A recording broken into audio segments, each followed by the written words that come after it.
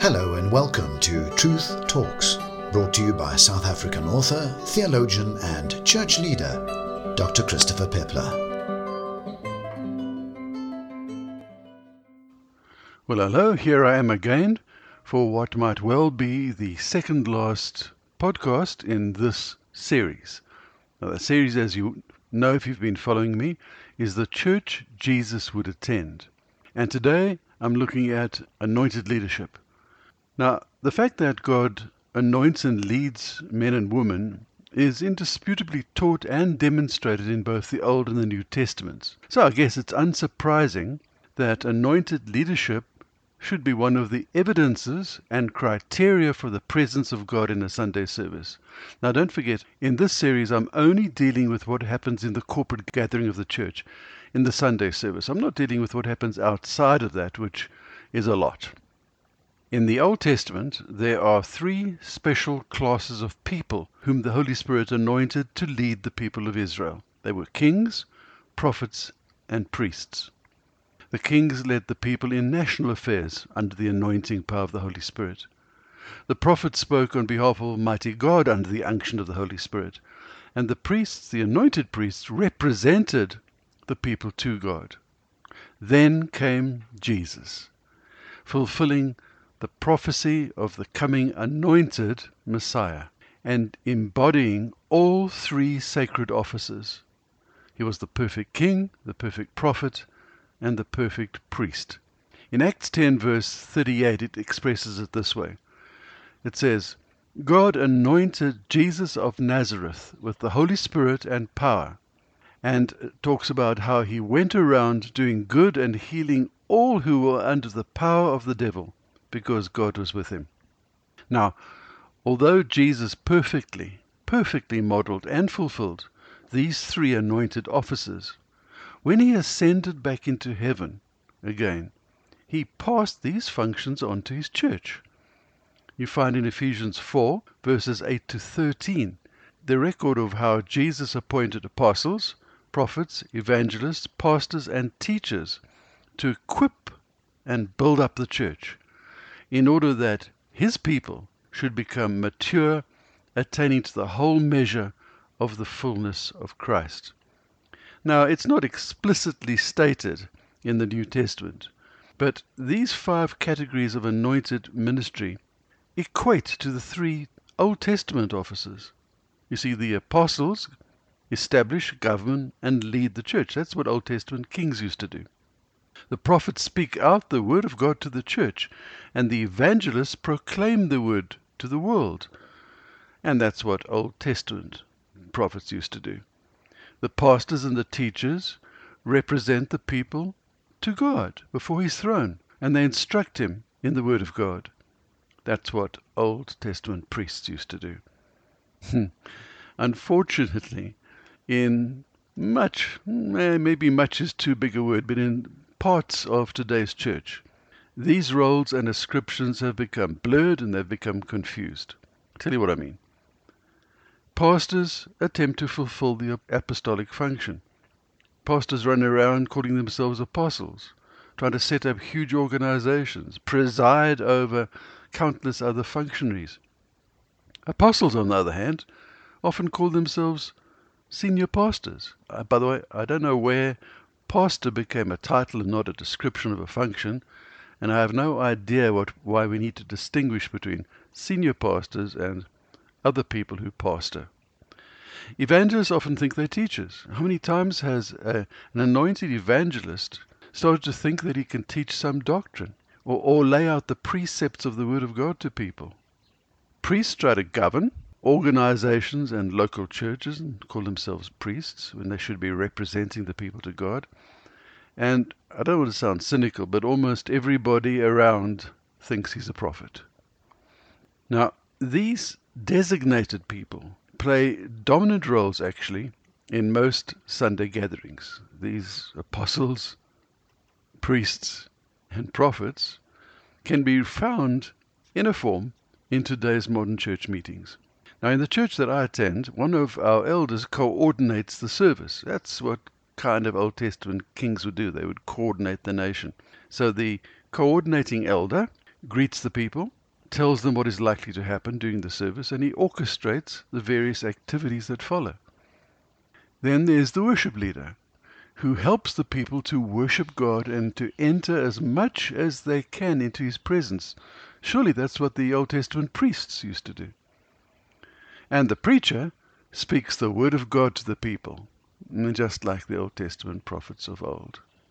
Now look, in my opinion, it matters little who these people are, whether they're men, women, or adolescents, but it matters a whole lot that they are anointed by the Holy Spirit with grace and power to do what they are supposed to do.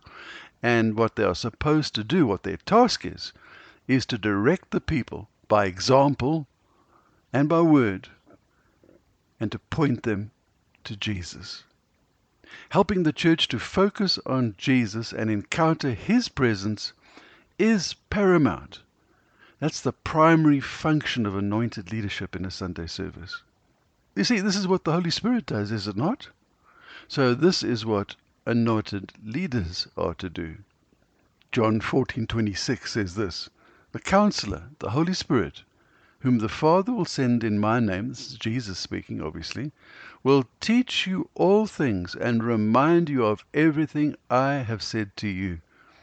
If the Holy Spirit took upon Himself the role of pointing people to Jesus, then surely that must be the role of anointed leadership in the church today. You see, leaders don't represent Jesus as much as point people to Him. So I guess it would be useful if I gave some practical examples of what this does and does not mean. So again, excuse me for wry cynicism, but I've seen it and heard it personally too many times. You see, when a preacher makes what he thinks is a great, powerful, funny point, and then immediately calls all the congregation to give the Lord an applause offering, in other words, clap, he's surely pointing to himself. You know, what a fine fellow I am. He's not pointing to Jesus. When a worship leader stands bang center in the front of the church, takes center stage, and then proceeds to sing songs that nobody but he and his group can sing, and cavorts about the front of the church with great showmanship, then he's pointing to himself, not to Jesus.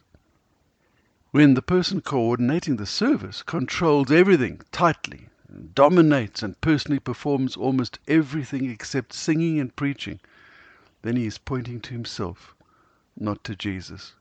On that note, by the way, I was trained as a Methodist preacher, and we were told strictly that there was a certain way things had to be done. And it was basically that the minister, the guy who stood in the pulpit, did it all. So the prayers, he would say, and I would say, unfortunately, many times, let us pray. And then he would pray. Nobody else would. Let us sing. Yeah, the people sung, but only after he had nominated the hymn that was going to be sung by them, and then led with great gusto. And then he would preach. He'd even greet people at the door afterwards. Probably counted the collection after the service. By the way, I'm consistently using the words he and him, and it's simply for convenience. You see, I can't see valid reasons why women should not lead worship, coordinate services, or preach. And that's another whole topic in itself, which I'm not going to cover now. Okay, on the positive side. So how then should a person, he or she, coordinate a service, lead worship, and preach? Simple. By consistently pointing the people to Jesus. And they do this by honoring Him with their words and actions, by helping the people to encounter Him, and by faithfully speaking His words to them. Now, in a sense, preaching, as I understand it, is a form of prophecy. You see, it proclaims the living word, that's Jesus, from the written word of God, that's the Bible. And it does this under the unction of the Holy Spirit. Now that's a prophetic function. Worship leading is essentially a priestly duty because it helps the congregation to encounter the Lord and to respond to Him in song and in prayer. And leading the service is part of an apostolic ministry in that it lays out the structure of the service, it coordinates it, and it guides the people into responding to the promptings of the Holy Spirit. When the apostolic, prophetic, evangelistic, pastoral, and teaching roles are exercised under the anointing and guidance of the Holy Spirit, then I believe we can encounter Jesus. When the Old Testament roles of king, prophet, and priest are applied in our modern context within the service, with grace, power, and a focus on Jesus, then surely Jesus is pleased to be in our midst, and we are blessed to be in His presence. Now, I mentioned when I started that this is probably the second last podcast in this particular series, in the Church Jesus Would Attend series. So in my next article, in my next podcast as well, I intend tackling the last three that I listed when the series started. And they are expressions of love, impartation of life and wholeness, and thirdly, a desire to share the presence of God with others. So watch the space again. God bless you. Until next time. Thank you for listening to Truth Talks from Truth is the Word Ministry. If you'd like to share your views, read up on related topics, or purchase one of Dr. Pepler's books, please visit his blog on truthistheword.com. And remember, Truth Talks.